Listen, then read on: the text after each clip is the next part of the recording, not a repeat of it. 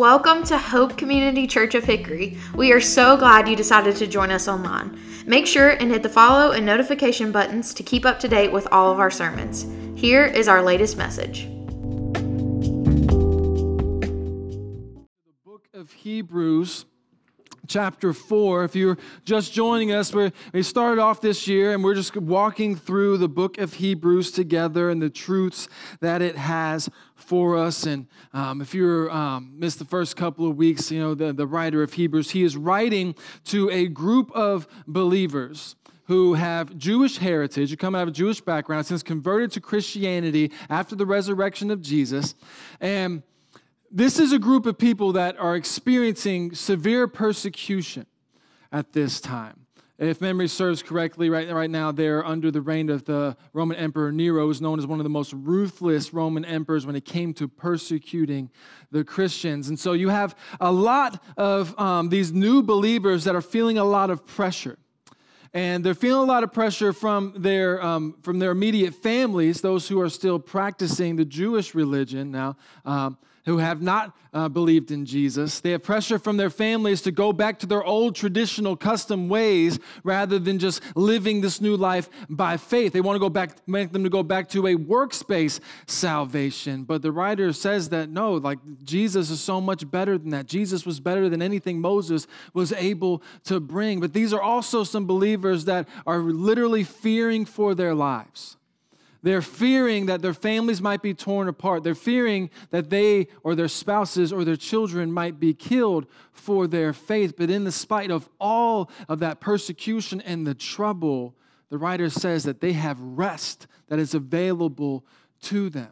And today I want to pick up in Hebrews chapter 4. We're mainly going to focus on verse 12 and some of verse 13, but I don't think we can really grasp what verses 12 and 13 are really trying to say to us if we don't look at them in the entire scope of the context of which they are being used. So we're going to read together Hebrews chapter 4. We're going to begin in verse 11 and go through verse 16.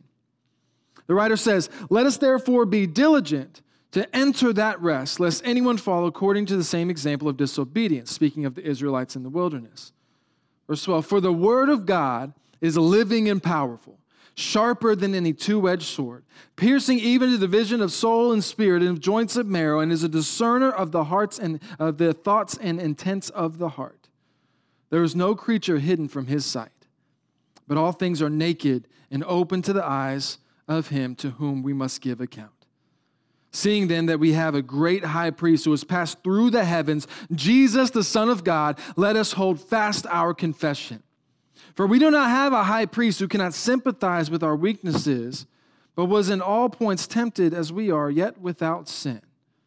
Let us therefore come boldly to the throne of grace, that we may obtain mercy and find grace to help in our time of need." Would you pray with me one more time? We'll get into this a little bit further. Dear Lord God, we come to you in the name of Jesus by the power of your Spirit, and we ask you to bless this moment. We pray that you bless this word to us. I pray that we would understand what you're truly trying to communicate to us through your written word today. I pray that you would take us to a deeper level of faith. Father, I pray that your Holy Spirit would fill me in a new way. I pray you would put a fresh anointing upon me, because I know without your power, without your truth, without your love, I cannot say anything of any significance or importance. So I pray that you would be glorified here today, Lord. Thank you for who you are. Thank you for who we get to be in you. Jesus, we love you. We love you. We love you. And all God's people said, amen. How many homeowners do we have in the room? You know, good homeowners, you know. Some of us are still kind of new at this, but any young man that recently becomes a homeowner instantly views himself as a handyman. Whether he has any experience ever being a handyman before in his life, whether he's been handy with anything before, it doesn't matter. I'm a homeowner now. I'm got to be a handyman. I remember when I bought my first house out in Shelby back in 2016.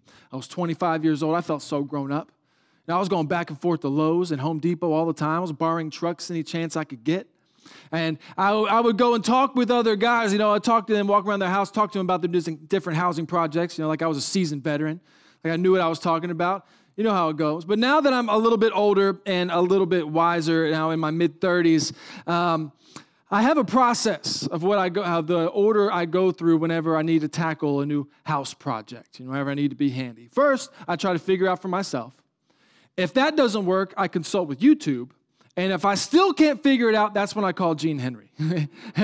That's when I call Gene Henry. That's when I need the expert opinion. I remember whenever I was, when we first moved into our house here in Hickory, I was tackling all the new house projects. You know, I was replacing light fixtures. I was spackling holes in the walls that may or may not have been caused by myself. But I remember at one point I was replacing the ceiling fan in the master bedroom.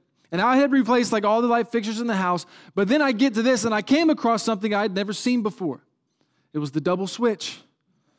There was one for the light and there was one for the ceiling fan. And I look and there are more wires than I've ever seen before in a ceiling fan or light fixture. They're all different colors. Nothing made sense to me at all. I'm trying to figure it out. I can't figure it out. So I go to YouTube and I'm watching all these other videos. But the guys in these videos, I can't figure out what instructions I'm supposed to follow because these guys have different color cords than I have. Some have different amount of cords. I can't figure out who's telling me the truth. I can't figure out which brand each one has. So I resort to my third step. And I call Gene Henry.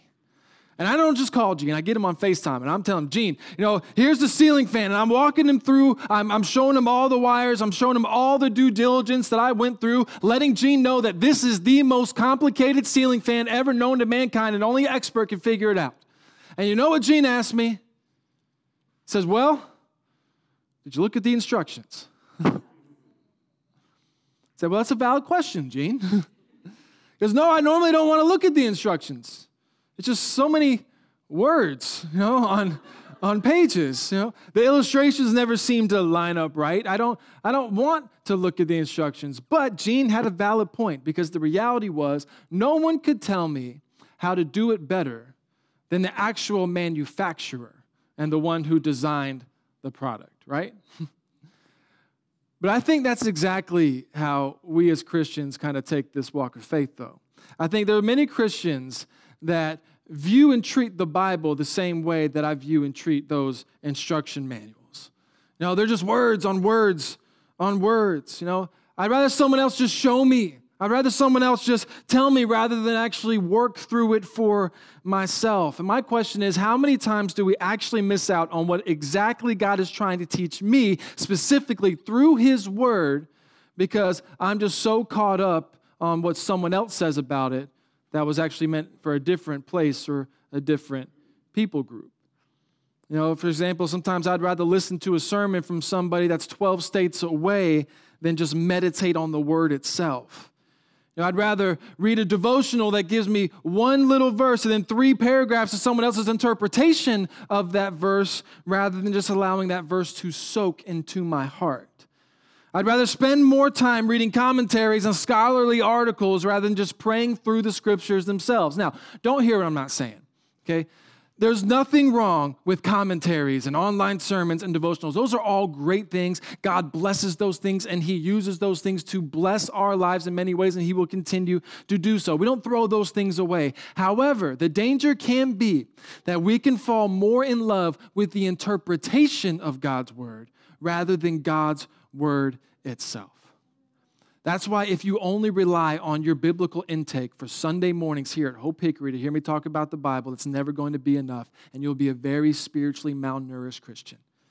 You need to soak in the Word for yourself. God has given us His Word as a tool for Him to speak to us into our exact situations at the precise moment, because no one can instruct us better than the manufacturer, the designer, the creator Himself. Amen? In Hebrews chapter 4, the writer, he tells us right exactly where we can find the instruction manual for entering into the rest that we've been talking about. We talked about last week how we as believers, we have rest for today because we have rest for eternity. We can have confidence and we can have security in who God is for us right now and believe the promises of God. And in verse 11, it says to strive, or in our translation today said, be diligent to enter that rest. So we don't fall into the same disobedience that the Israelites kept falling into back in Moses' day. And that is actually possible for our lives. Did you know it's actually possible for us not to live in unbelief? We don't have to have our hearts hardened. It is possible to take hold of the rest that God offers us. How? Because verse 12 tells us that the word of God is living and powerful, sharper than any two-edged sword, piercing even to the division of soul and spirit and joints and marrow, and is a discerner of the thoughts and intents of the heart.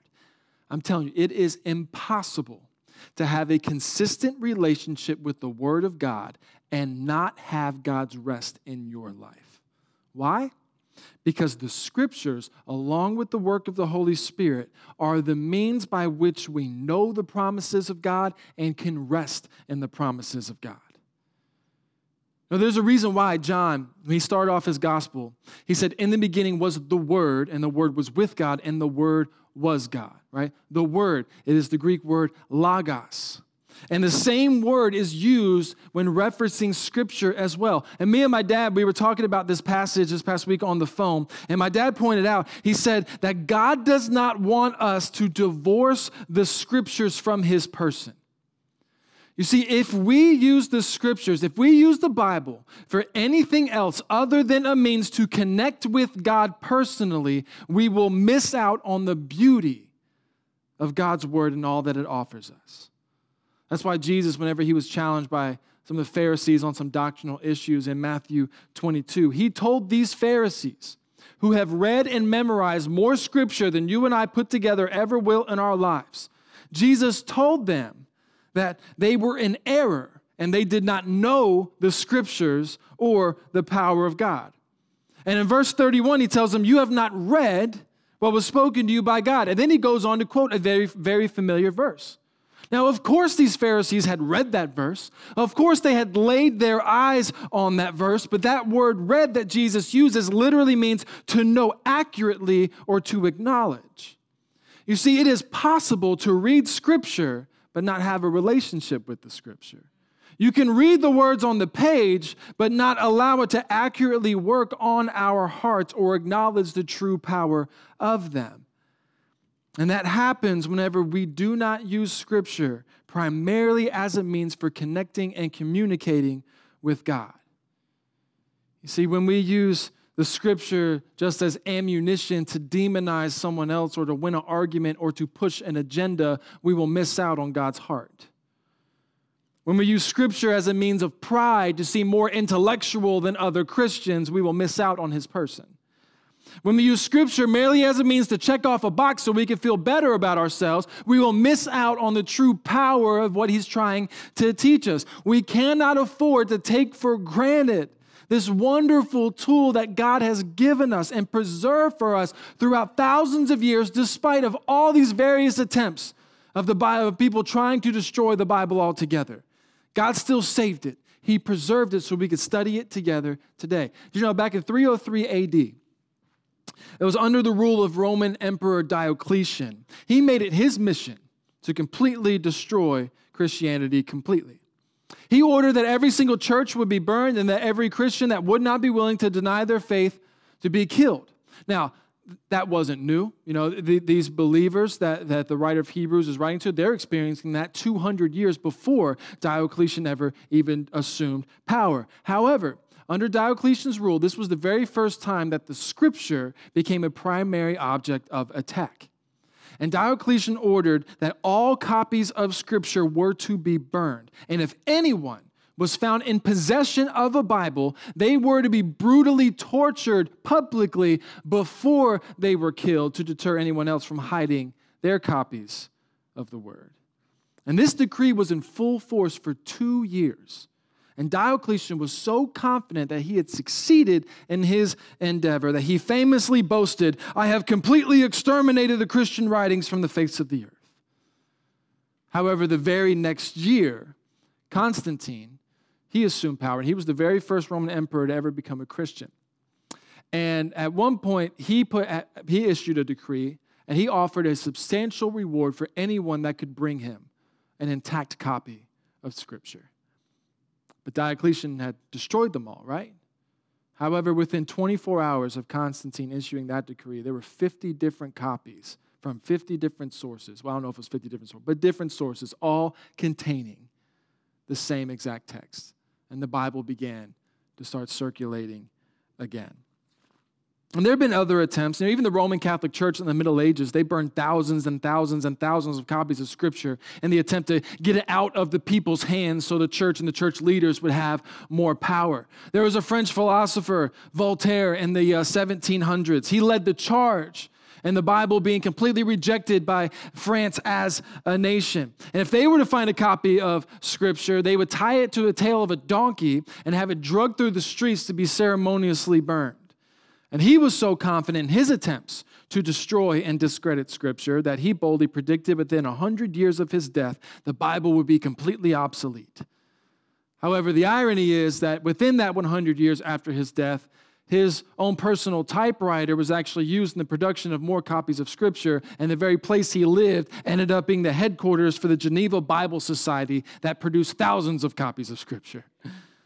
Now, I could go on and on with all these different attempts all throughout history, to discredit the validity of Scripture, and I could give you all of the statistics of how it's the most historically accurate and the most best-selling book and piece of literature of all time. I could give you all of those statistics, and we can go on about that. But the overwhelming truth of the matter is, as Peter says, all flesh is as grass, and all the glory of man as the flower of grass. The grass withers, the flower falls away, but the word of the Lord endures forever. Jesus said in Matthew 24, heaven and earth will pass away, but my words will not pass away. However, even with that being said, these scriptures will not change your life and lead you to connect you with the God who wrote them if you do not approach them with faith. Again, not just to read the scriptures, but to have a consistent relationship with the scriptures. Now, that might be a strange way to put it. You might be thinking, Kenny, how can we have a relationship with a book? But we can, because this is so much more than just a book.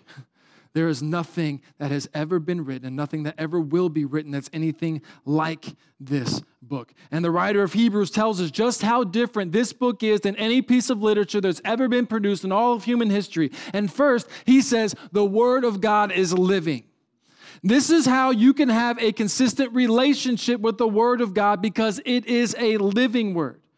Once again, like my dad reminded me, we cannot separate God's person from the Scriptures. Furthermore, the word for living that is used here is the same exact word that Jesus used when he was speaking to the woman at the well in John chapter 4. Whenever he said, if you knew the gift of God and who it is who says to you, give me a drink, you would have asked him, and he would have given you living water. Same exact word.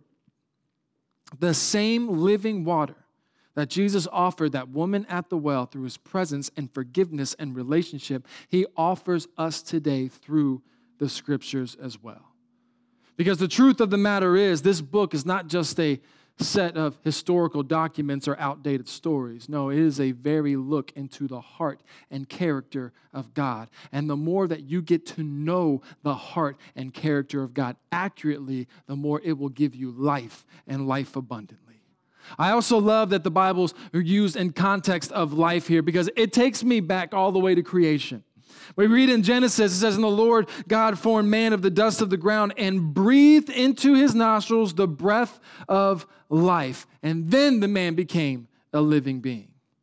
Now, of course, the breath of life was compromised in mankind whenever sin entered into the world. But God had a plan to restore the breath of life within us. And he foreshadowed how he would do this in Ezekiel 37, whenever he took the prophet to the valley of dry bones.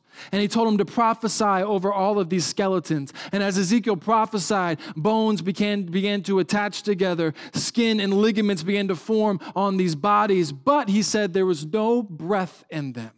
So God told him to prophesy specifically to the breath. And then in verse 10 of Ezekiel 37, it says, so I prophesied as he commanded me, and breath came into them, and they lived and stood upon their feet, an exceedingly great army.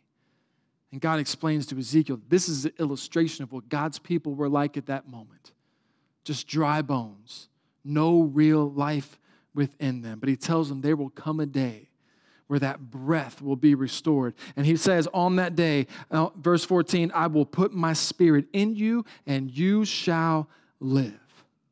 And then we see that prophecy come into fruition in John chapter 20. After the resurrection, Jesus, he appears to the disciples. And he says, just as God has sent me, so I am sending you. And in John 20:22, it says, and when he said this, he breathed on them and said to them, receive the Holy Spirit. So whatever God breathes into, whatever he breathes his Spirit into, truly comes alive. Now, how does that apply to what we're talking about today? Well, Paul tells Timothy, all Scripture is God-breathed and is useful for teaching, rebuking, correcting, and training in righteousness. So because God breathed life into these scriptures, this book is life-giving and teaching us what we need to know when we need to know it. This book is life-giving in rebuking and correcting the areas of our lives that need to be rebuked and corrected. This book is life-giving and being the instruction manual we need to live a life that is right with God. This word is alive. And next the writer says this word is powerful. This word powerful is the Greek word energes, where we get the word energy. That sounded Italian the way I said that right then. I don't know if that was the right pronunciation. I'm second guessing myself. I did study it, I promise. Right? But some translations say this is effective or active, all to emphasize that this living word is here to move powerfully in our lives. Now, the common thought is whenever we read phrases like the word of God in the New Testament, is we think that the writer must be referring specifically just to Old Testament scriptures. However, that's not the case. Because like we already referenced that John referred to Jesus as the Word of God. At the very beginning of the book of Hebrews, the writer clarifies, he says, in the beginning, before, the ages before, God spoke to us through his prophets, but in these last days, he has spoken to us through his Son. So in reality, whenever we read the phrase Word of God, it actually consists of 5 different components. Right? God's divine decrees, God speaking through the prophets, Jesus Christ himself, God speaking personally to his people, and number 5 is the written word of God.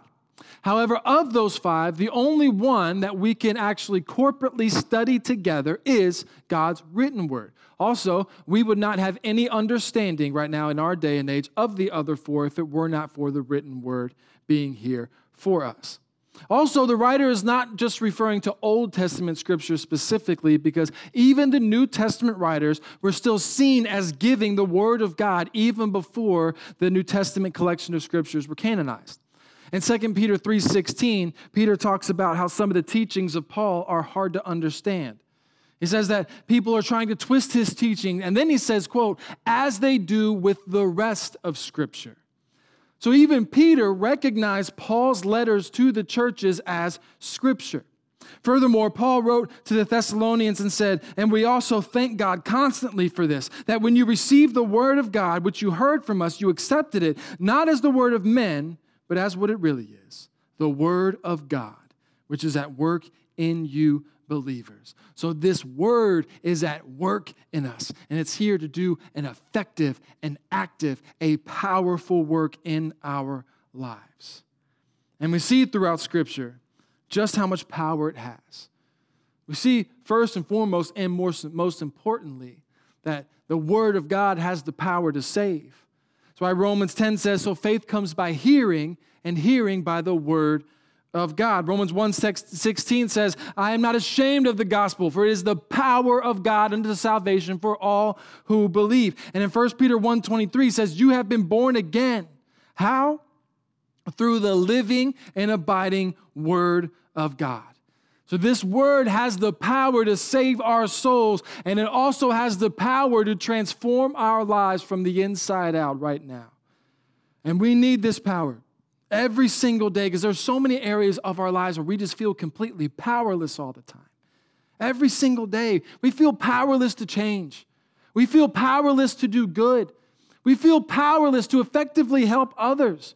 We feel powerless to make it through the pain and the frustrations that this life throws at us. But you know, the truth of the matter is we are powerless. And that's why we need a power source. And God gives us his presence. He gives us his word as a source of power for us today.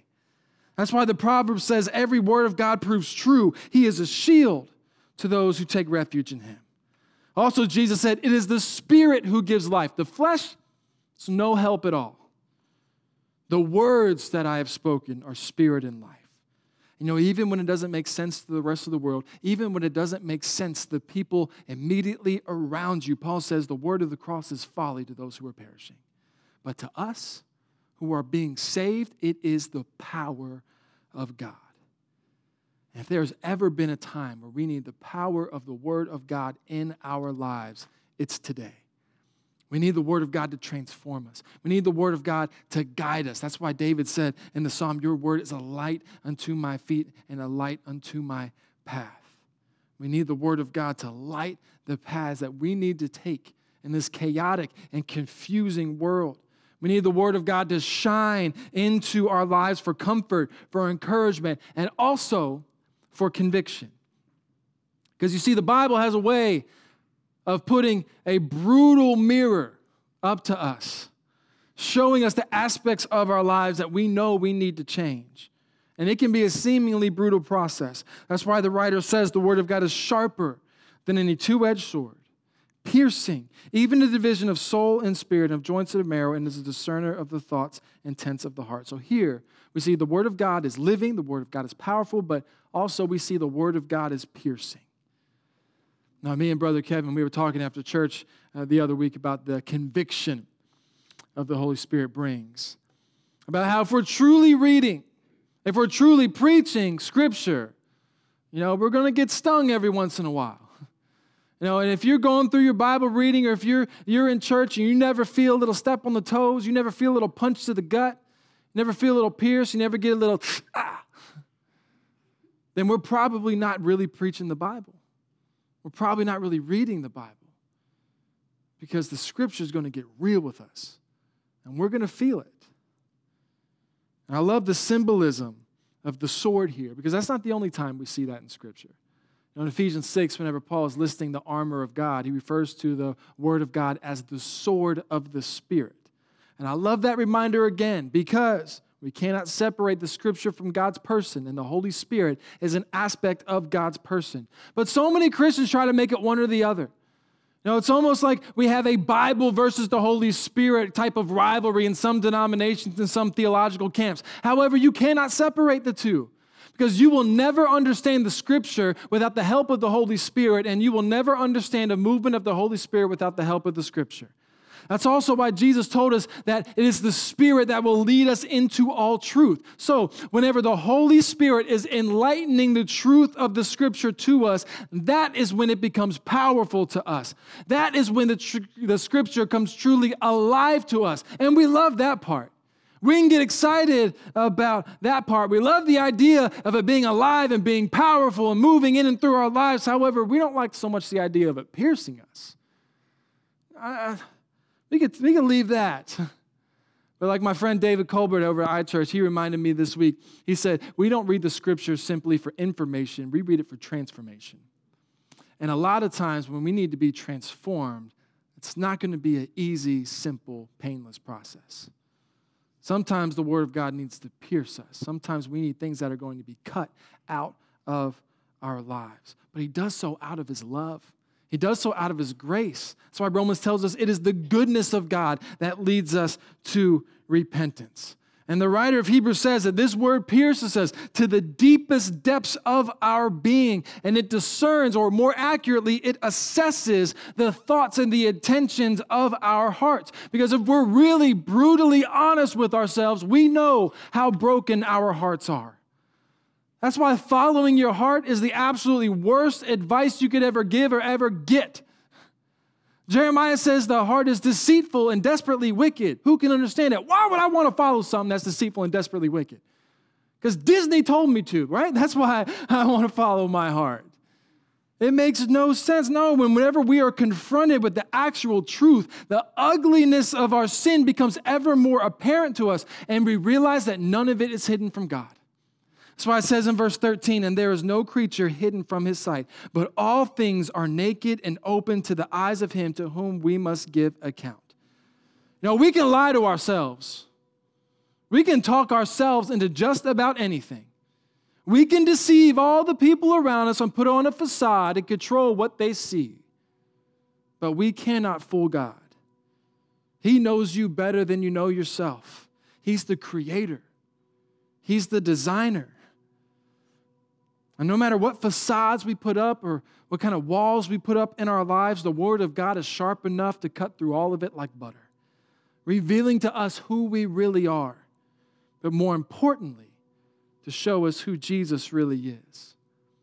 Because what way too many Christians fail to realize is the primary purpose for the acknowledgement of our sin in our lives is not to make you feel all bad or try to give you a kick in the pants and motivate you to be better, because it doesn't work that way.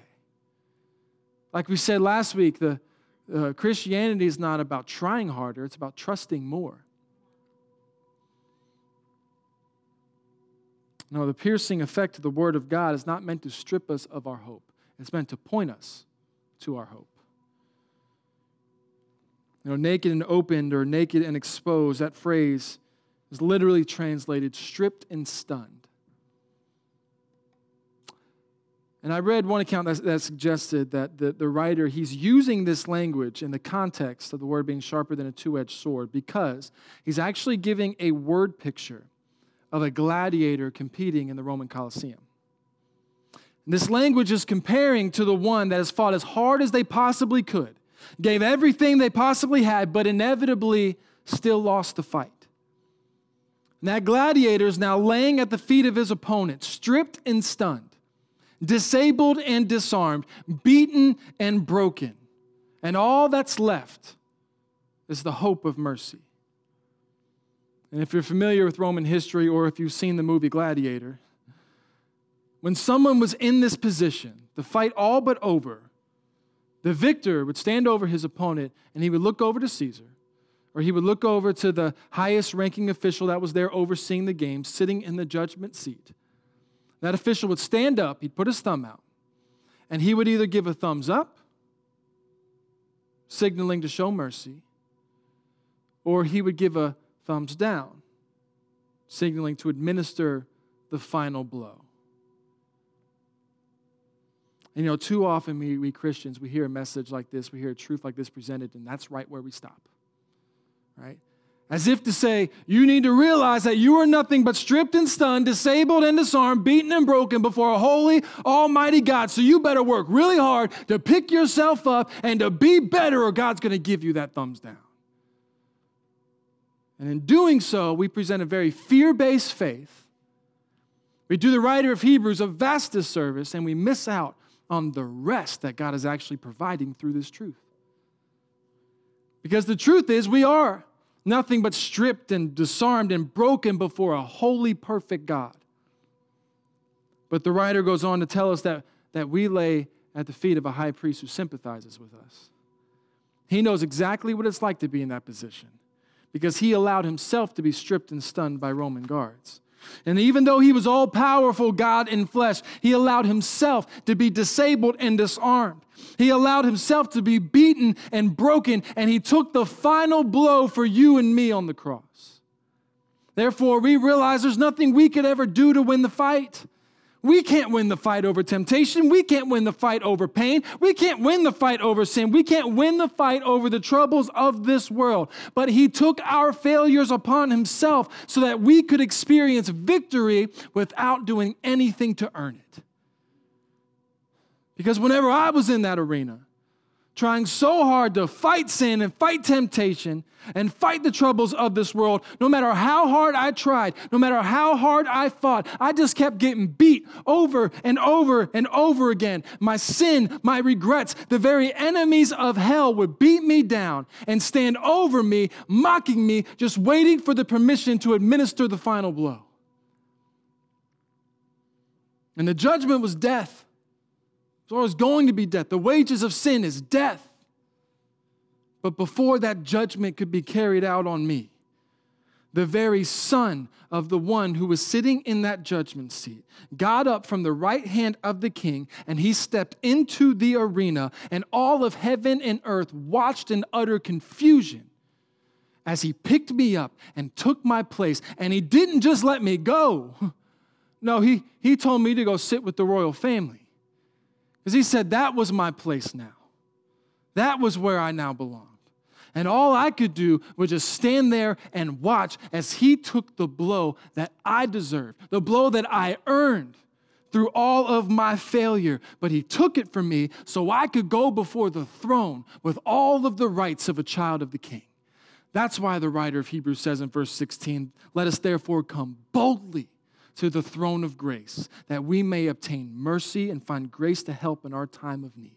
Now, my boldness does not come from any confidence and security in what I can do and who I am. No, it comes from knowing what Jesus went through to give me this opportunity so I can confidently take advantage of it. Now, I never go before the throne of grace with entitlement. No, I go before the throne in order to show honor to the one who saved me and allowed me to be here. You see, despite how broken and sinful we are, the Father accepts us because of what Jesus did for us. And we can go before the throne with boldness, or also translated with cheerful courage, full of gratitude for what Jesus did on my behalf. And God is pleased to show you grace because he's pleased in the work of Jesus. He is pleased to show you mercy because he is pleased with what Jesus did for you. You are pleasing in God's sight because you have been washed by the blood of Jesus and your life has been hidden in Christ. So we owe him everything. So he can cut anything he wants to cut out of my life. He can move in whatever way he wants to move in my life because I owe it all to him anyway. And these are the conclusions we come to whenever we have a consistent relationship with the Word of God, allowing the Holy Spirit to let the entire narrative of Scripture to speak to us. So let's consistently pray that the Word of God comes alive to us. On Monday morning or anytime throughout your day tomorrow, when you open up your Word of God, just stop for a moment and pray. It's like, God, Holy Spirit, make this Word come alive to me. I ask that it'll move powerfully in my life. And yes, we definitely need to be intentionally asking the Holy Spirit to pierce us through the Word. Search me and know me, God. See if there's any offensive way within me. Asking for him to create in me a clean heart. Out of a sense of duty and legalism? No. Out of a sense of relationship. You see, in verse 13, the King James Version, I think, is actually the only version that actually translates it most correctly. Because at the end of that one, it says, nothing is hidden from his sight. Everything is naked and open to whom, in front of whom, to whom we have to do. That's the way King James says it. Because that word to do, or translated as we read today, to give account, is actually the same word. So it's used logos right there. But in that context, it actually means that we are exposed to him with whom we have relation. And so often we look at it as he's just sitting there as a judge. And we have to be all calm. And it's like we have to walk on eggshells around God because we have this view of God being up on this judgment seat and he's got his arm crossed just looking at us. And he's saying, are you kidding me? Matt, I heard you cuss under your breath when Miriam wasn't looking.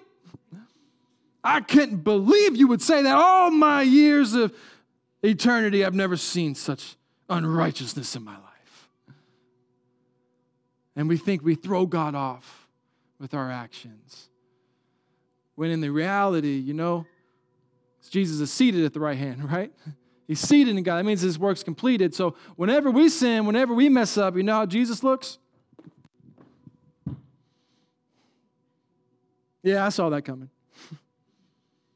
Yeah, I know it's throwing you off. You're beating yourself up. That's good. That's the conviction of the Holy Spirit in your life.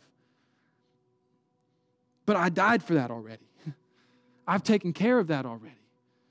If I love you, if I see you as holy and righteous and redeemed, not because of what you can do in all of your actions, but because of the blood I poured out for you, why are you going to hold on to that?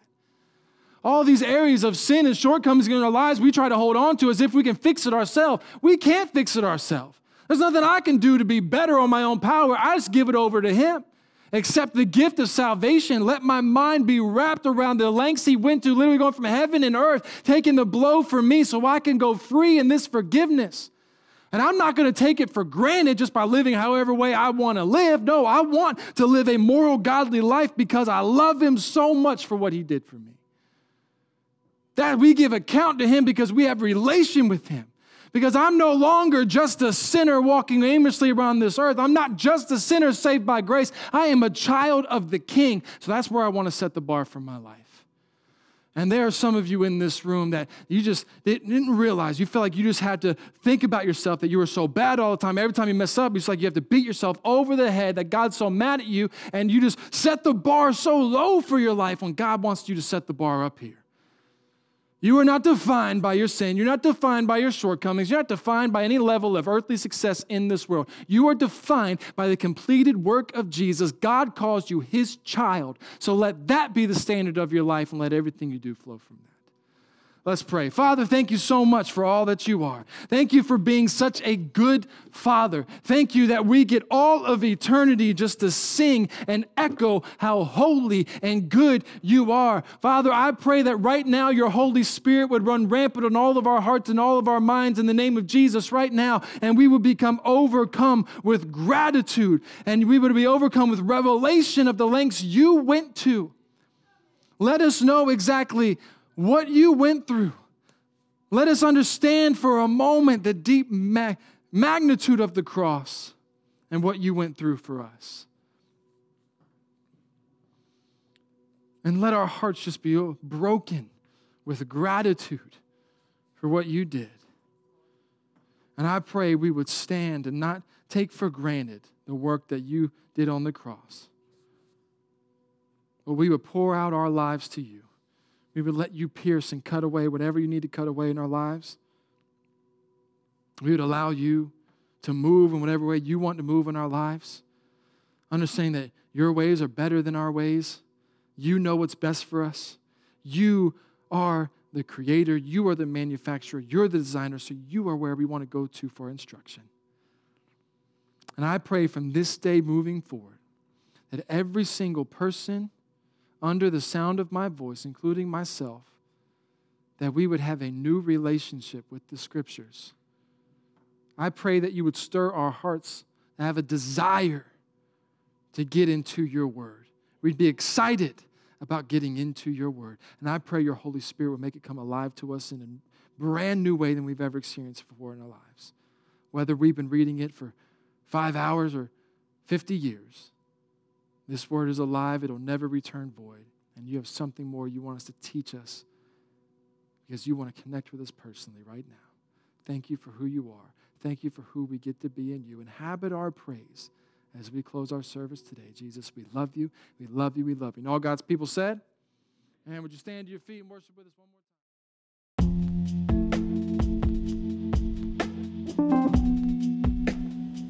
Thank you so much for listening. If you want to share what you heard this week, make sure and tag @Hope_HKY on Instagram or Hope Hickory on Facebook.